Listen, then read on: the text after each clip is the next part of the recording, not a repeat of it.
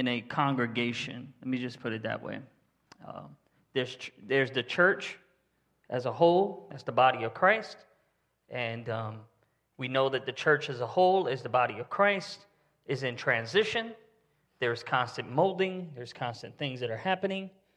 But there's what God calls the local body, and that is the small or whatever size churches those are in those communities. And each one of those specific places has a mandate, has an assignment, has a vision that God has given for that specific community and what they're supposed to do. I wasn't here last Sunday. My eye was swollen, had a really bad eye infection, and of course I was like, okay, I always look at things spiritual too, like, okay, what is this attacking my eye, and why can't I see clearly and all this? And I just begin to realize that sometimes our vision is skewed, blurry. It's infected by things that the world brings from outside. And then we're constantly coming up with our own vision, per se. And so God really spoke to me, and I began to pray, and I said, okay, Lord, I need to really dive into this. What is it that you want to do? I had no idea what Pastor Doug was preaching about. Had no idea, but I heard he spoke on vision too. So that's kind of weird that we both were having like this same thing about vision. Holy Spirit was just pouring out and showing me what was going on, and then I was getting this revelation about what vision is. And so, I went back to scriptures that I've preached so many sermons. I would say I've preached over 3,000 sermons since I began preaching, and just preaching and preaching and preaching. And I've touched this same scripture over probably about once or twice, but I never really looked at it the way I looked at it now. Has that ever happened to you? You go back to a scripture and you're like, oh, and you just see it in a whole different way, right? Well, that happened to me in Habakkuk chapter 2, verse 1 and 2. So I'm sitting there in reading this scripture, and I begin to understand what was going on in the mind of the prophet this very moment in time. And so in verse 1, he's saying, I will stand upon my watch and set me upon the tower, and I will look forth to see what he will speak, and he is God, with me, and what I shall answer, and what he shall answer concerning my complaint. Okay? So we know that Habakkuk is having a situation. He's asking God about that situation. He's bringing it before God. Now, he's set up on top of the tower. Now, if you don't know, the olden days, they had a wall, and that tower was set up for security so they can see before the enemy comes. So it's funny that he takes the security spot to see before the enemy comes so he can sit there and pray and ask God. And he said, I will wait there till God answers me. Amen? And verse 2, it says, and Jehovah answered me and said, write the vision and make it plain. Write the vision, make it plain upon tablets, that he may run that readeth it. I'm going to put this in the easy English version, and I'll read that to you again. And the Lord replied to me, and he said, write down what I showed to you. Make it very clear on a page where you write it. Then the runner can tell people all about it. You like that?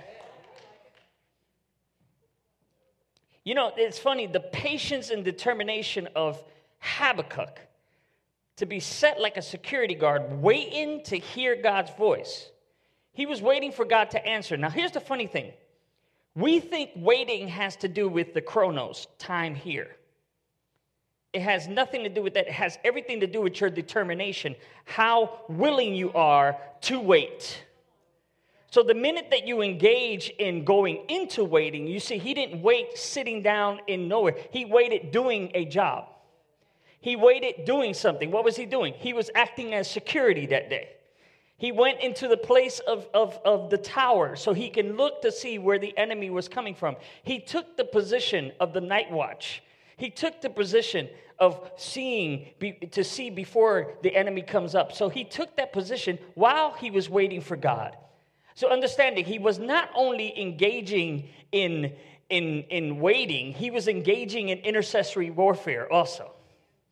He was also engaging in the prophetic to see beyond his very point, his very perspective. So he went to a high place to look beyond the very thing that he was at. Because if you stay stuck within the walls, all you see is the walls. You can never see growth.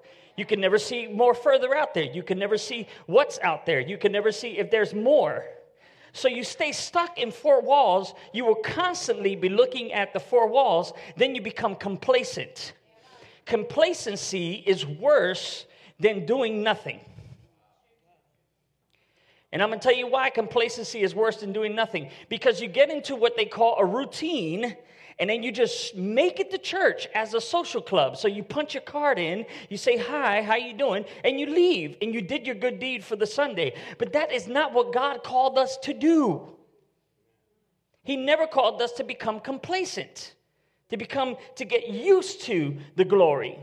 You see, this is what happened to the children of Israel. They got used to the fire by night, the cloud by day. They got used to the bread coming down every day. They got used to getting all of these things, and they didn't understand that the glory was evident with them. And you see, if they were more excited about the glory, maybe all of them would have made it into the new promised land. But because they were not excited about the glory that was with them, they were just complacent, they all died in a desert. You see, what happens, and what I believe is that sometimes we just skirt by. And we just let things just happen. And what we see with the prophet here, he's willing to hear God's voice no matter what God is going to say. So it's like I'm waiting for God's answer. Whether that answer is good or whether that answer is going to make me uncomfortable, I'm still waiting for that answer. Whether that answer is going to push me beyond my limits. And believe me, when God answers you, it is always something that's going to push you beyond your limits. When God tells you to do something, it is always going to be something that's going to require faith to do it. When God tells you to move and do something, it's always going to require a part of you to die. Especially the comfortable part. Because God is in the uncomfortable business. He does not sell mattresses.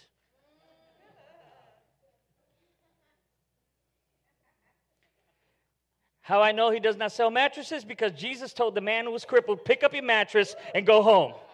Made him walk with his mattress. God is not in the comfortable business. He is in the uncomfortable business. And what I mean by that is that whatever makes you comfortable, God will make you uncomfortable just so you can do his will. Does that make sense? Some of you are like, oh, no, not me. Lord, you see, sometimes things happen in and around your circumstances that happening. Sometimes those circumstances are not there to try to destroy you. They're there to push you to where you need to go. So sometimes some of these things that happen in life, we decide and we attribute them to the devil. Well, the devil's attacking me, the devil's attacking. I had an old preacher guy, he said, the devil's sitting somewhere in the other part of the world going, why do they keep blaming me for things I have nothing to do with? Sometimes those things are in your life to push you to where you need to be. Does that make sense? Sometimes a financial situation will come up in your life maybe so you can open a business.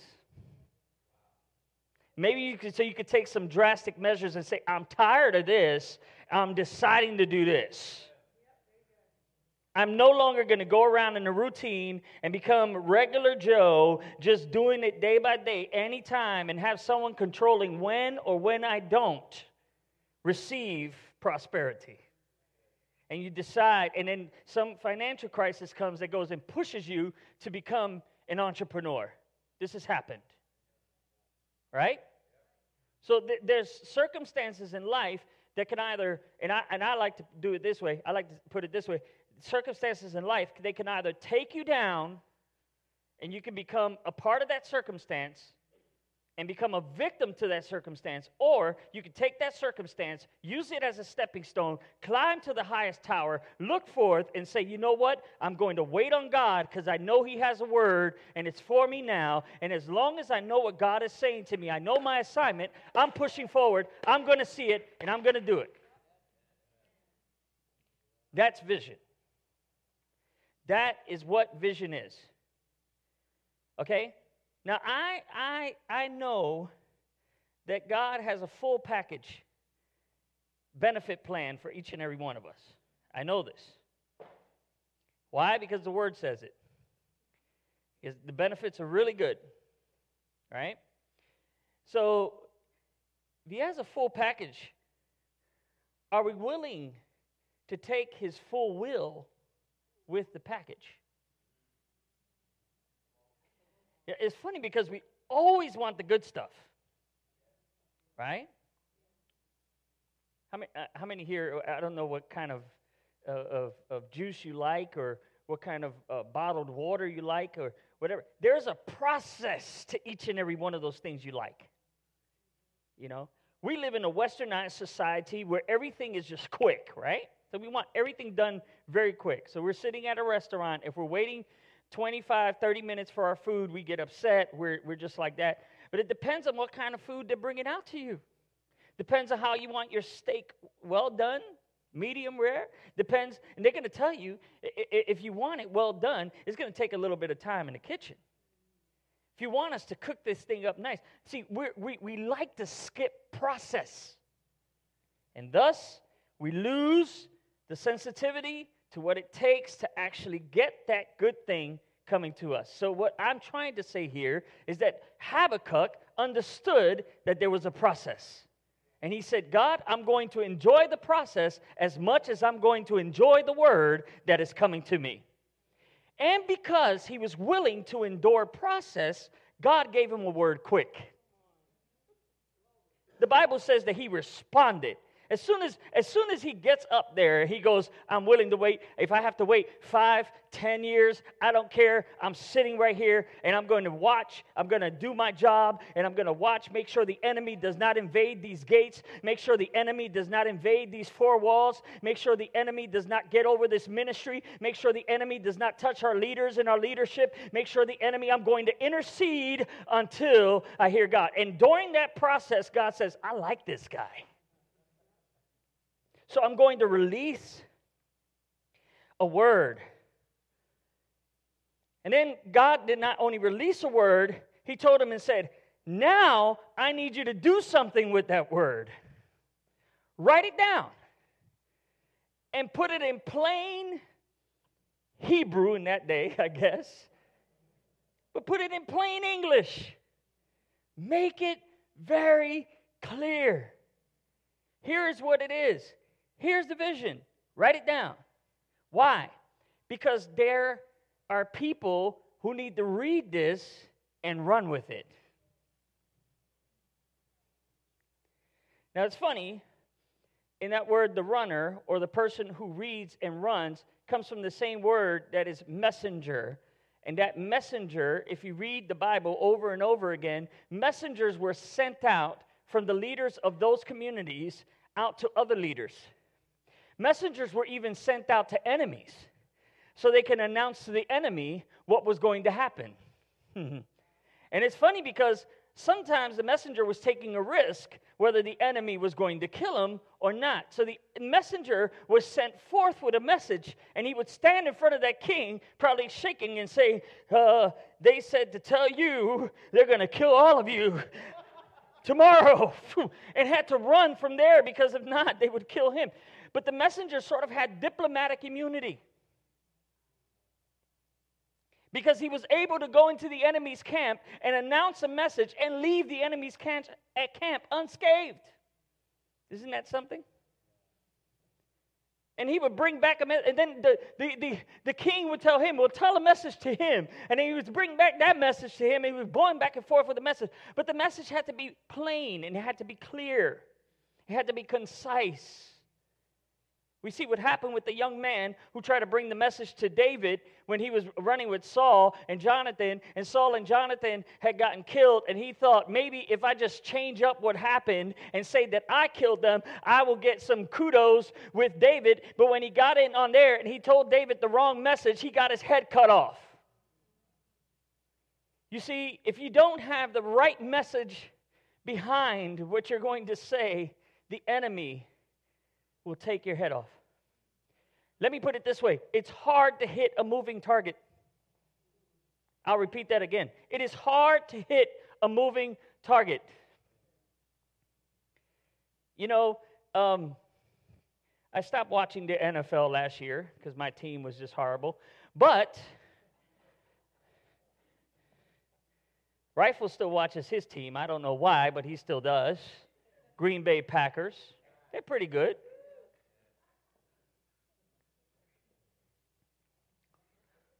There's something about the team. There's something about teamwork, right? There's something about it.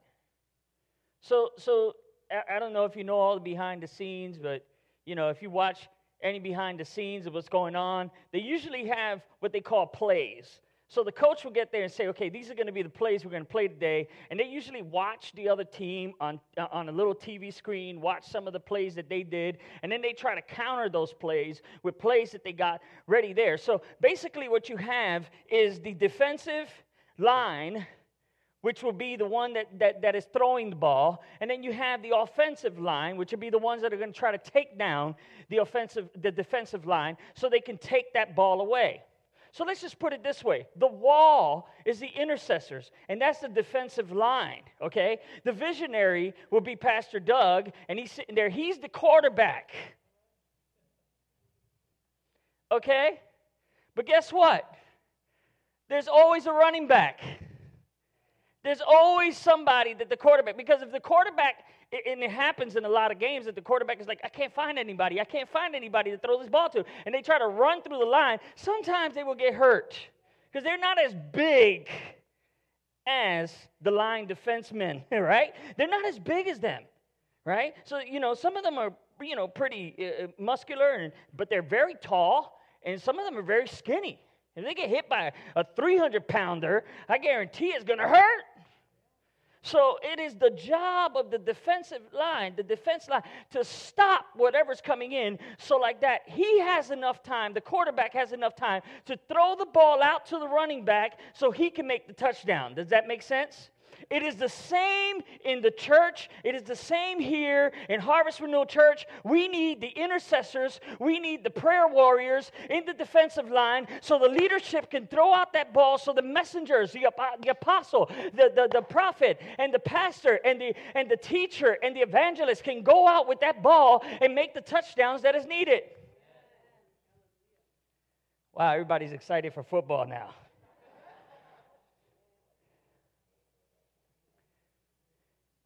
Why is it that it's so hard for us to see vision?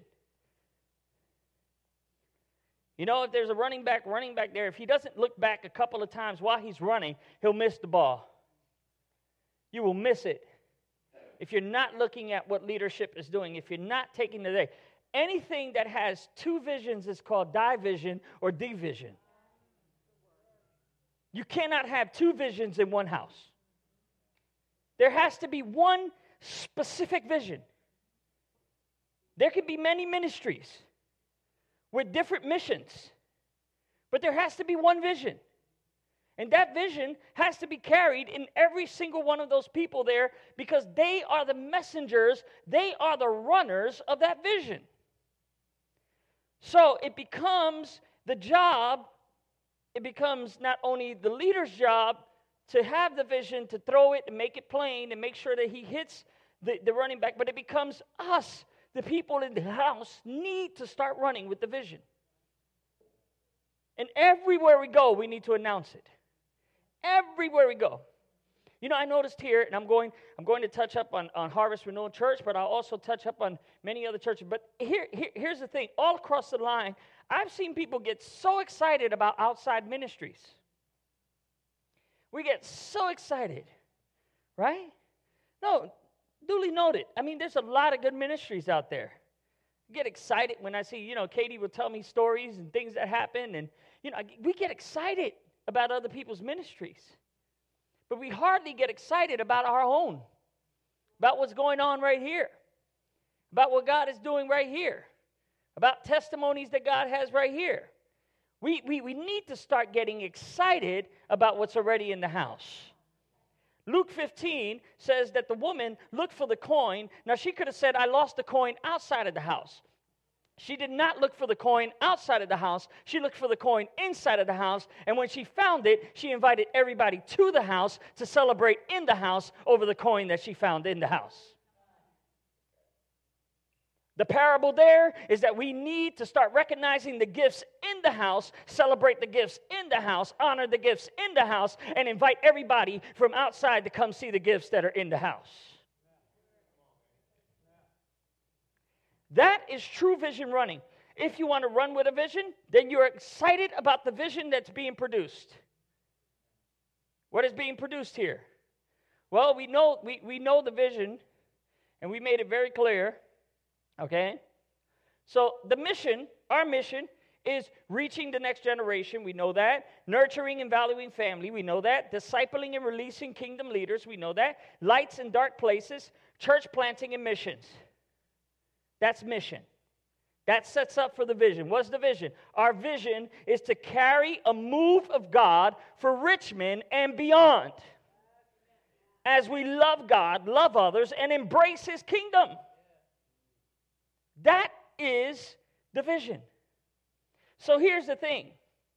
Are we excited about carrying a move of God throughout all of Richmond? And even beyond Richmond?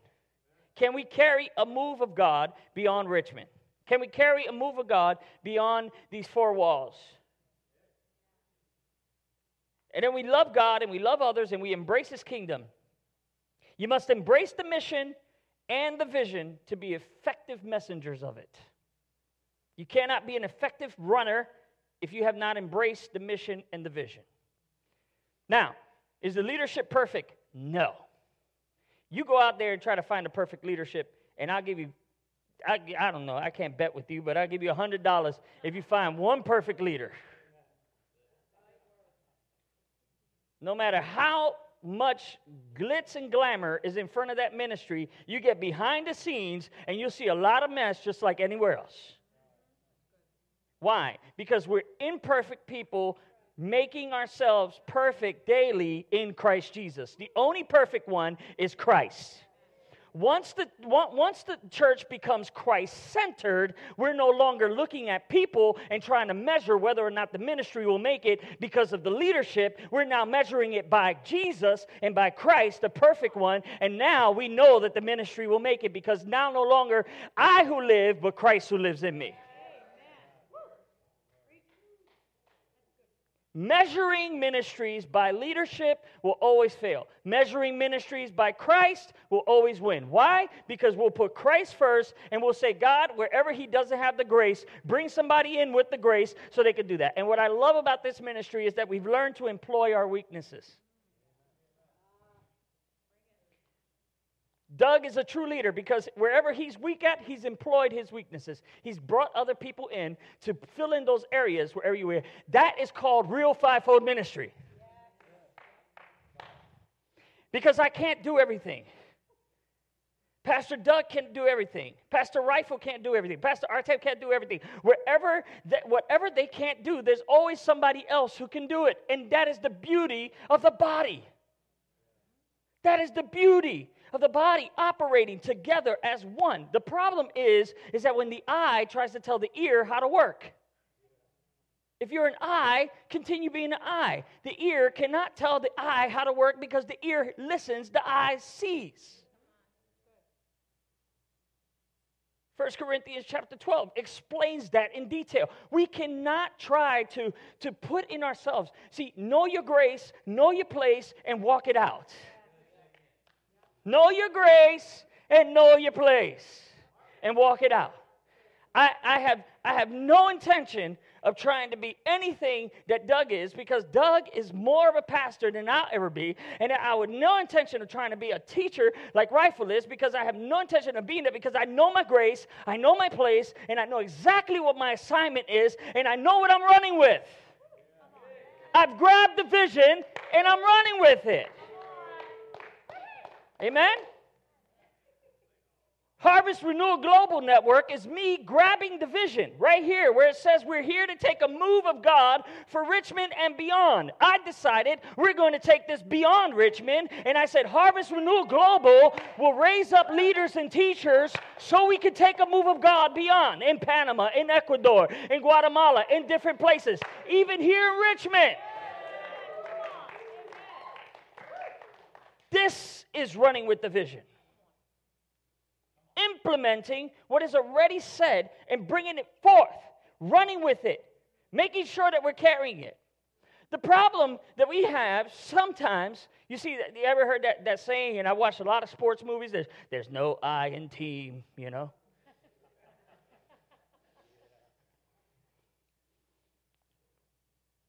When we try to showboat, or when we try to say, this is mine, and this whatever, and then we grab the ball, and we try to be the sole face of the team, and that does not work.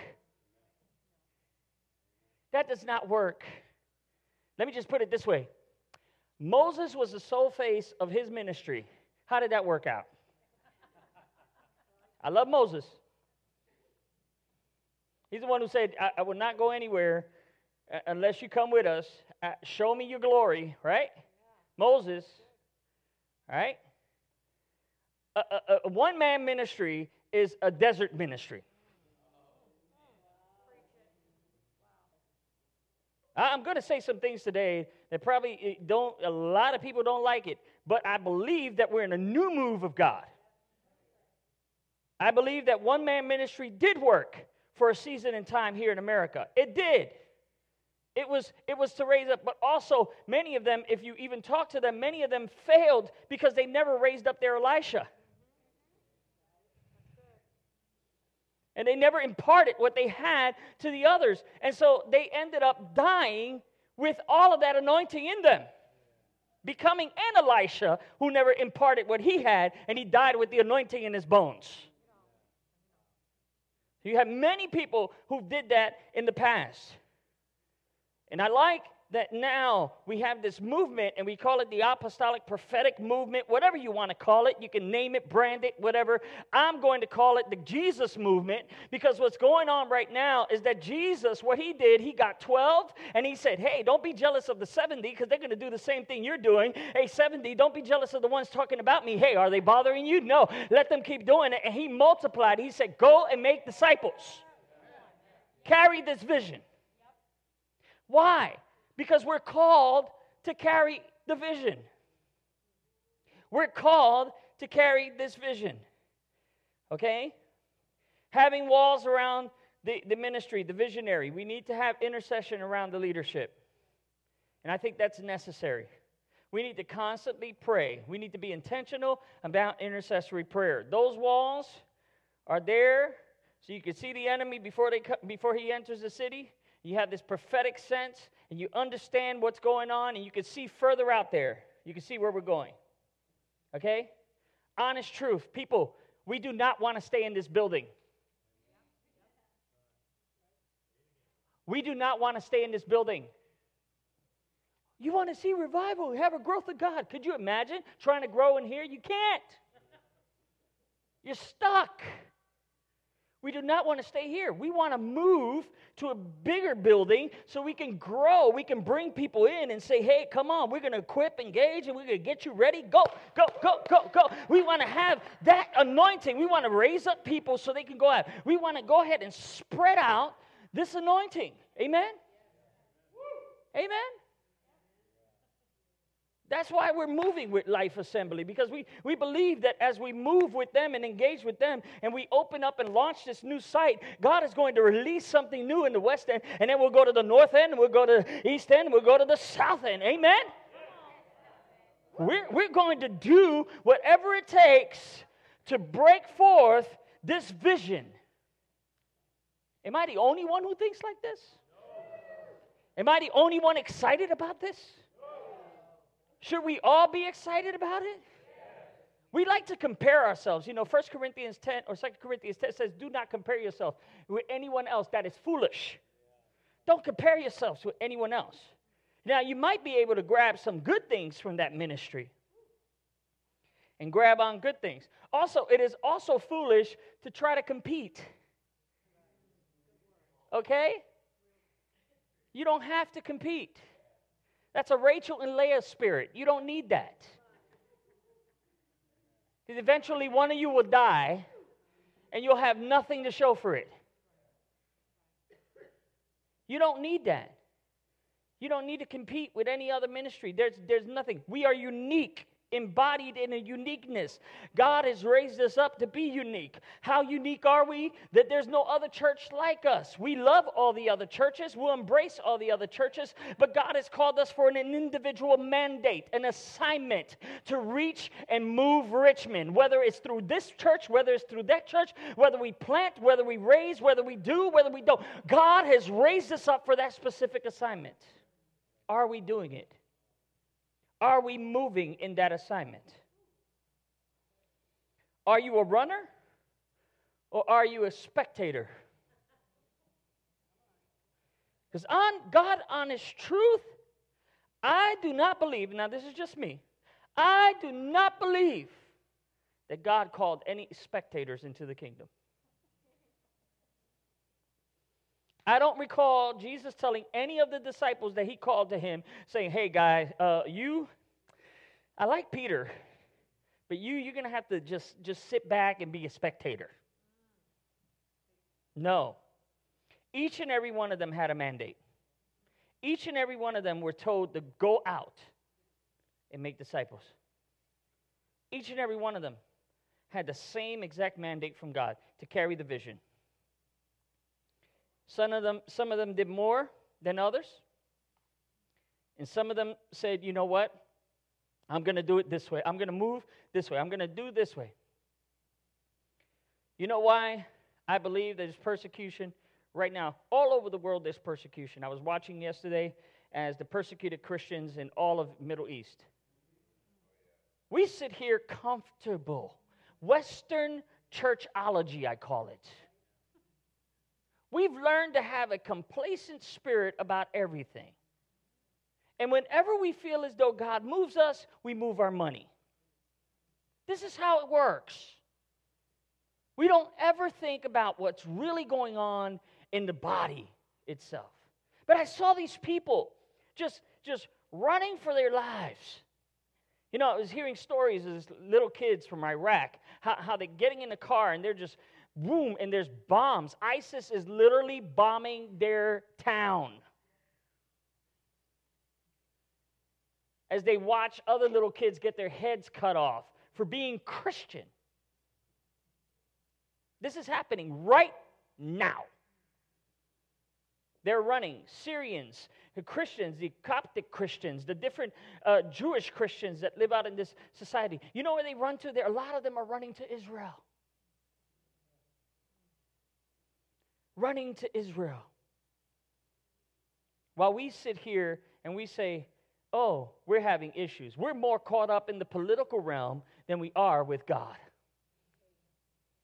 Because if we were really caught up with God, then we'll see God and see Him moving His hand over this country.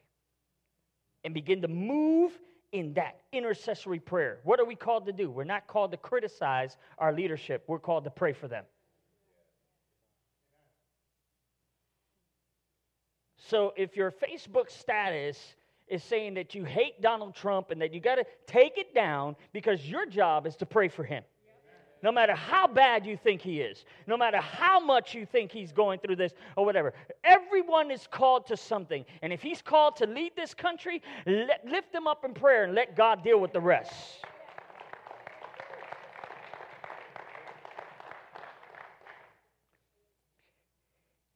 I'm not called into politics, although my wife is.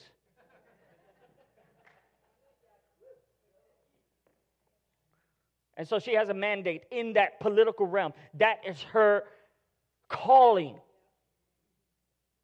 Amen?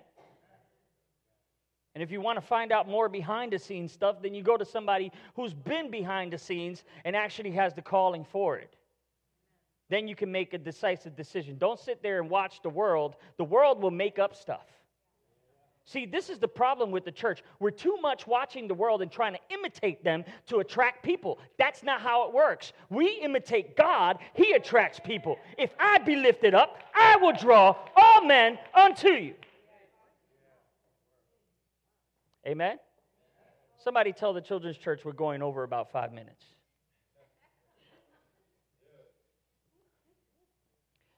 Why is this necessary? Why am I saying this to us as a body today? You know, sometimes the enemy will not allow everyone to hear this message.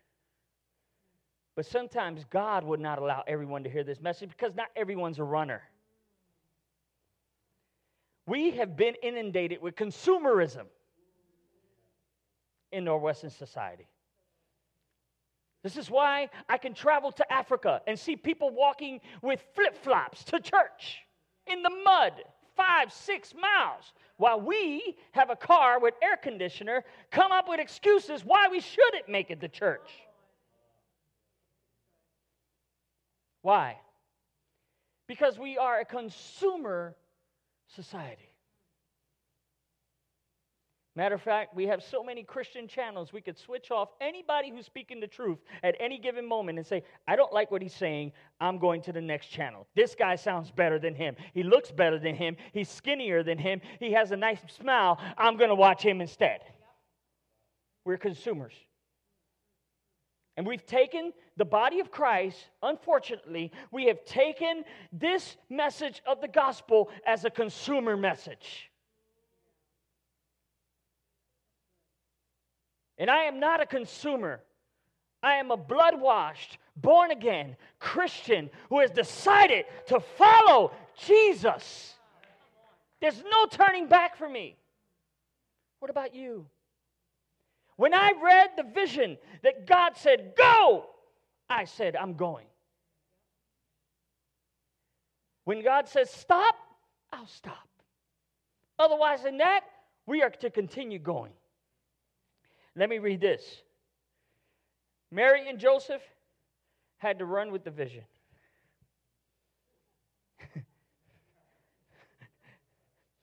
Mary had a vision in her, and she said, I'm going to have to carry this thing with me until it's fully grown and birthed.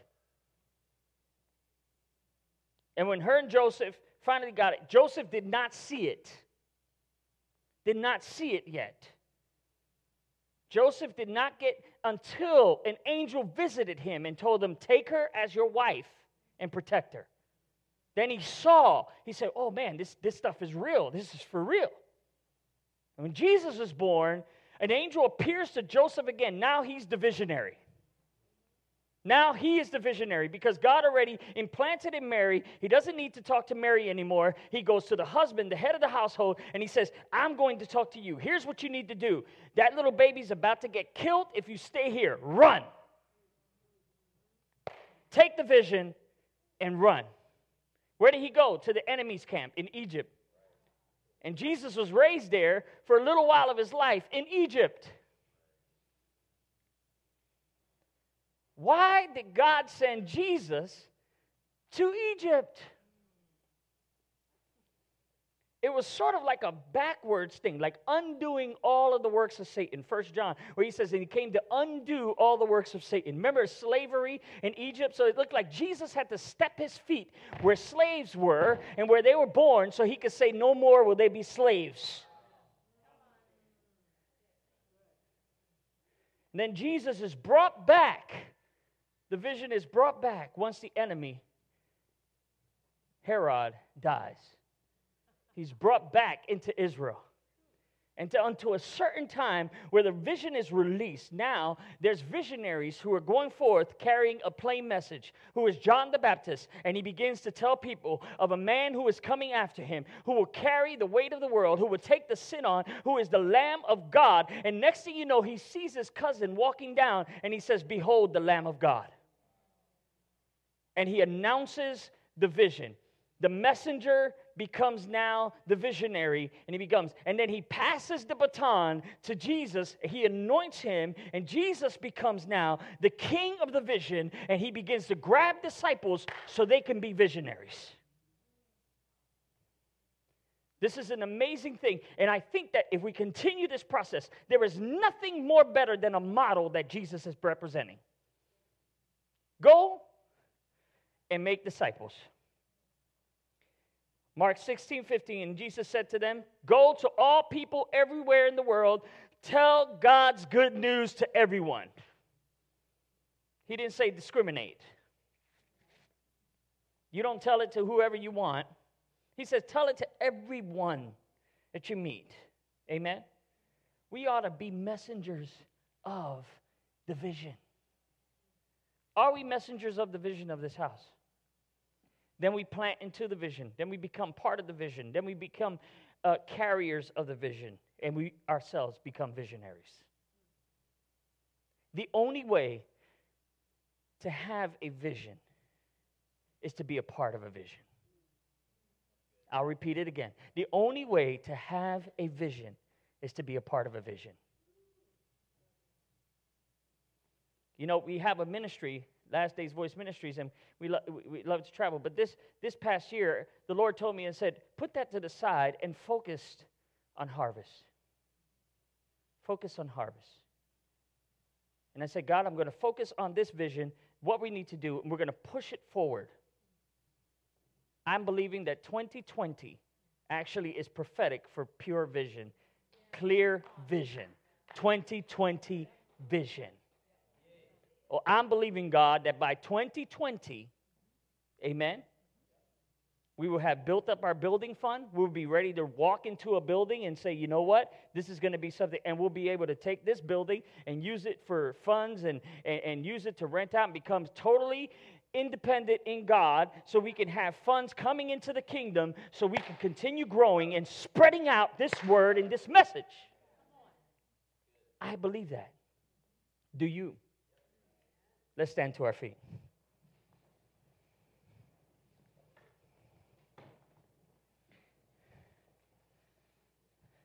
In verse 3, he tells you, I will show you, and what I show you is for a time, a proper time. And that time will come. And then he says something that might sound discouraging, but he says, although it might take a little longer than what you thought, but the time has come. 14 years this ministry has been in operation. And I believe that God is shifting us to have a different viewpoint. Shifting us to the tower to begin to look out and see bigger and better. If you just look around the four walls, you get complacent, you get discouraged. But if you climb up to the tower and see beyond the four walls, God will begin to encourage you. He will begin to encourage you of the greatness that there is. And I don't know how many of you are some of the fivefold ministry that we need to just launch. Amen? I know this is a launching pad, but there has to be pillars in the launching pad, holding the launching pad up. Can't just have everybody just moving. Amen? We're called also to be pillars of that launching pad. So in what area? How can you carry this vision? Maybe you should start asking God the question like, God, how can I start carrying this vision? First and foremost, I'm going to challenge each and every one of you. I'm going to challenge you. Bring someone to church. Anyone. From work, your next door neighbor, Try to grab somebody, invite them to church. Bring somebody, pay for somebody's lunch you don't even know. Give them a card to Harvest Renewal and say, hey, come to Harvest Renewal on Sunday. Do something radical. Carry the vision of the church. What is God doing in this church? He's healing. Miracles, signs, and wonders are happening right under our nose, but we're too complacent, too comfortable to go out and say the good news. God is doing some amazing things here. Can you grab those amazing things that God has done? Let's not be cynical and say, well, no. Am I a half glass full guy, or am I the glass is half empty guy? I need to get that in my spirit right now, because I need to understand who I am, and I'm called to bring good news. I'm called to bring good news. I'm not called to bring bad news. I'm called to bring good news. So if I'm called to bring good news, what is the good news that God is doing? Let's get that in our spirit. I want to be one of the running backs. In my younger days, that was, my dream job.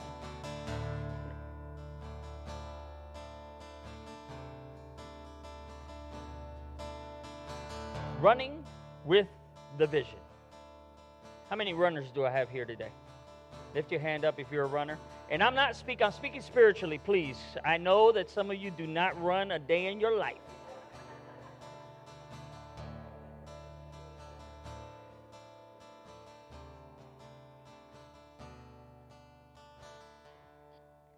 Are you willing to grab onto the vision?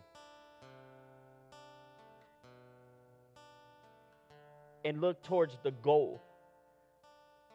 Not in what's chasing you. Not in how many enemies are around. But run towards the goal. And make sure that you're running at a pace that will lead you to where you need to go. Are you reading the vision? Are you running with it? He who reads may run. He who reads may run. So today, I charge you, run with the vision. Run with it in your hands. Don't let the enemy stop you. You have diplomatic immunity to run into the enemy's camp and take the vision with you. You can announce the vision in the enemy's camp and not be killed, as long as you keep running. I love it. A runner, listen to this. During the Revolutionary War, they would announce when the redcoats were coming. Paul Revere is a very popular story. You get on that horse, man, he'd go right through the town. Redcoats are coming! I mean, he wouldn't stop, man. He's going through the town because you got to make it to the next one and let them know that the enemy's coming, right? Well, this is the same way God wants you to announce His word. Going through and letting people know that God is real. That Jesus came, died, resurrected, and is coming again. We have the authority, the mandate of God to run with the vision. Amen? Amen? Lift up your hands. Come on. Jesus. Ha. Father, we thank you for the download of clear vision today. We are becoming runners. We are runners. We are runners. We are messengers of this vision.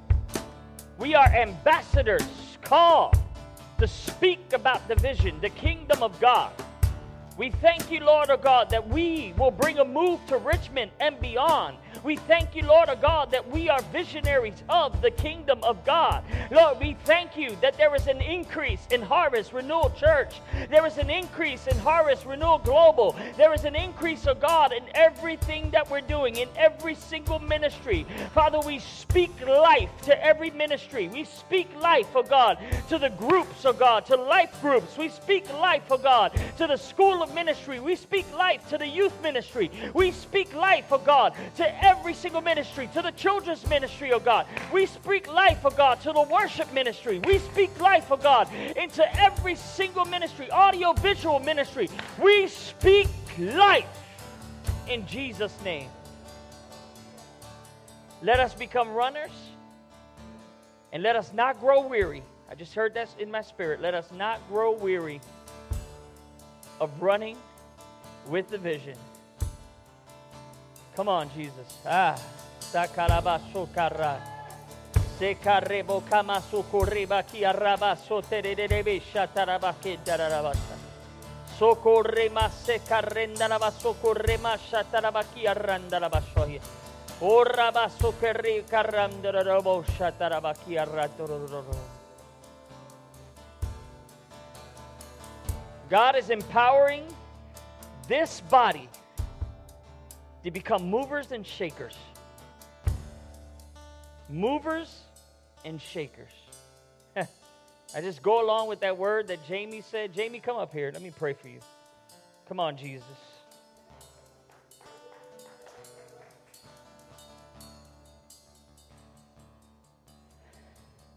And anyone else who needs prayer, we're going to call the prayer team up. Anyone else who needs prayer, you just feel as though. But I also want to impart vision into visionaries.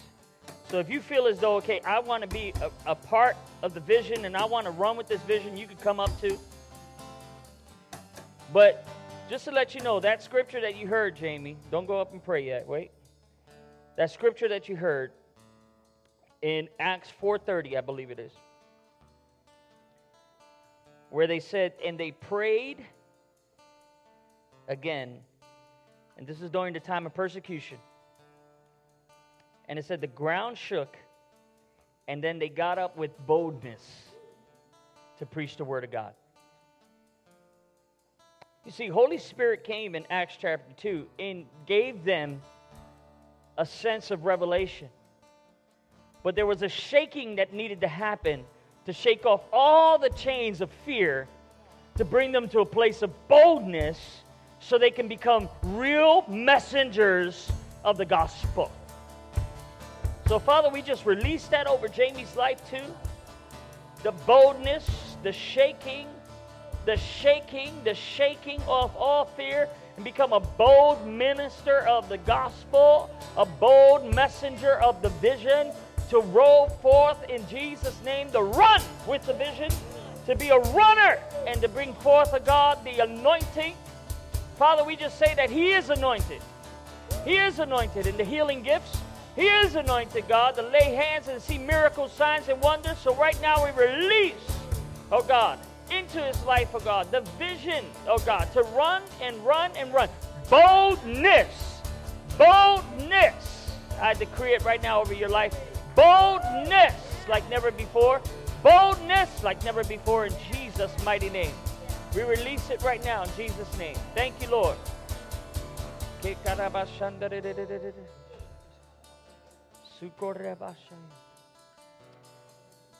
Father, we just, right now, we release.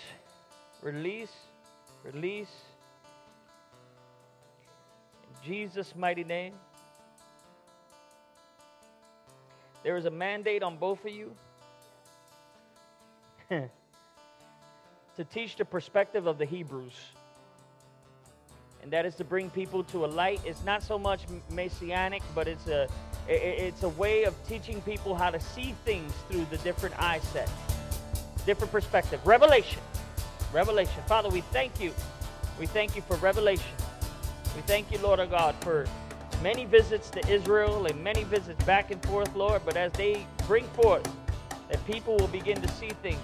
They'll see things differently, Lord, through the eye set that you have given them. Father, we just thank you. We release into their lives, Lord, to see and to carry vision, to be movers and shakers of the vision, movers and shakers.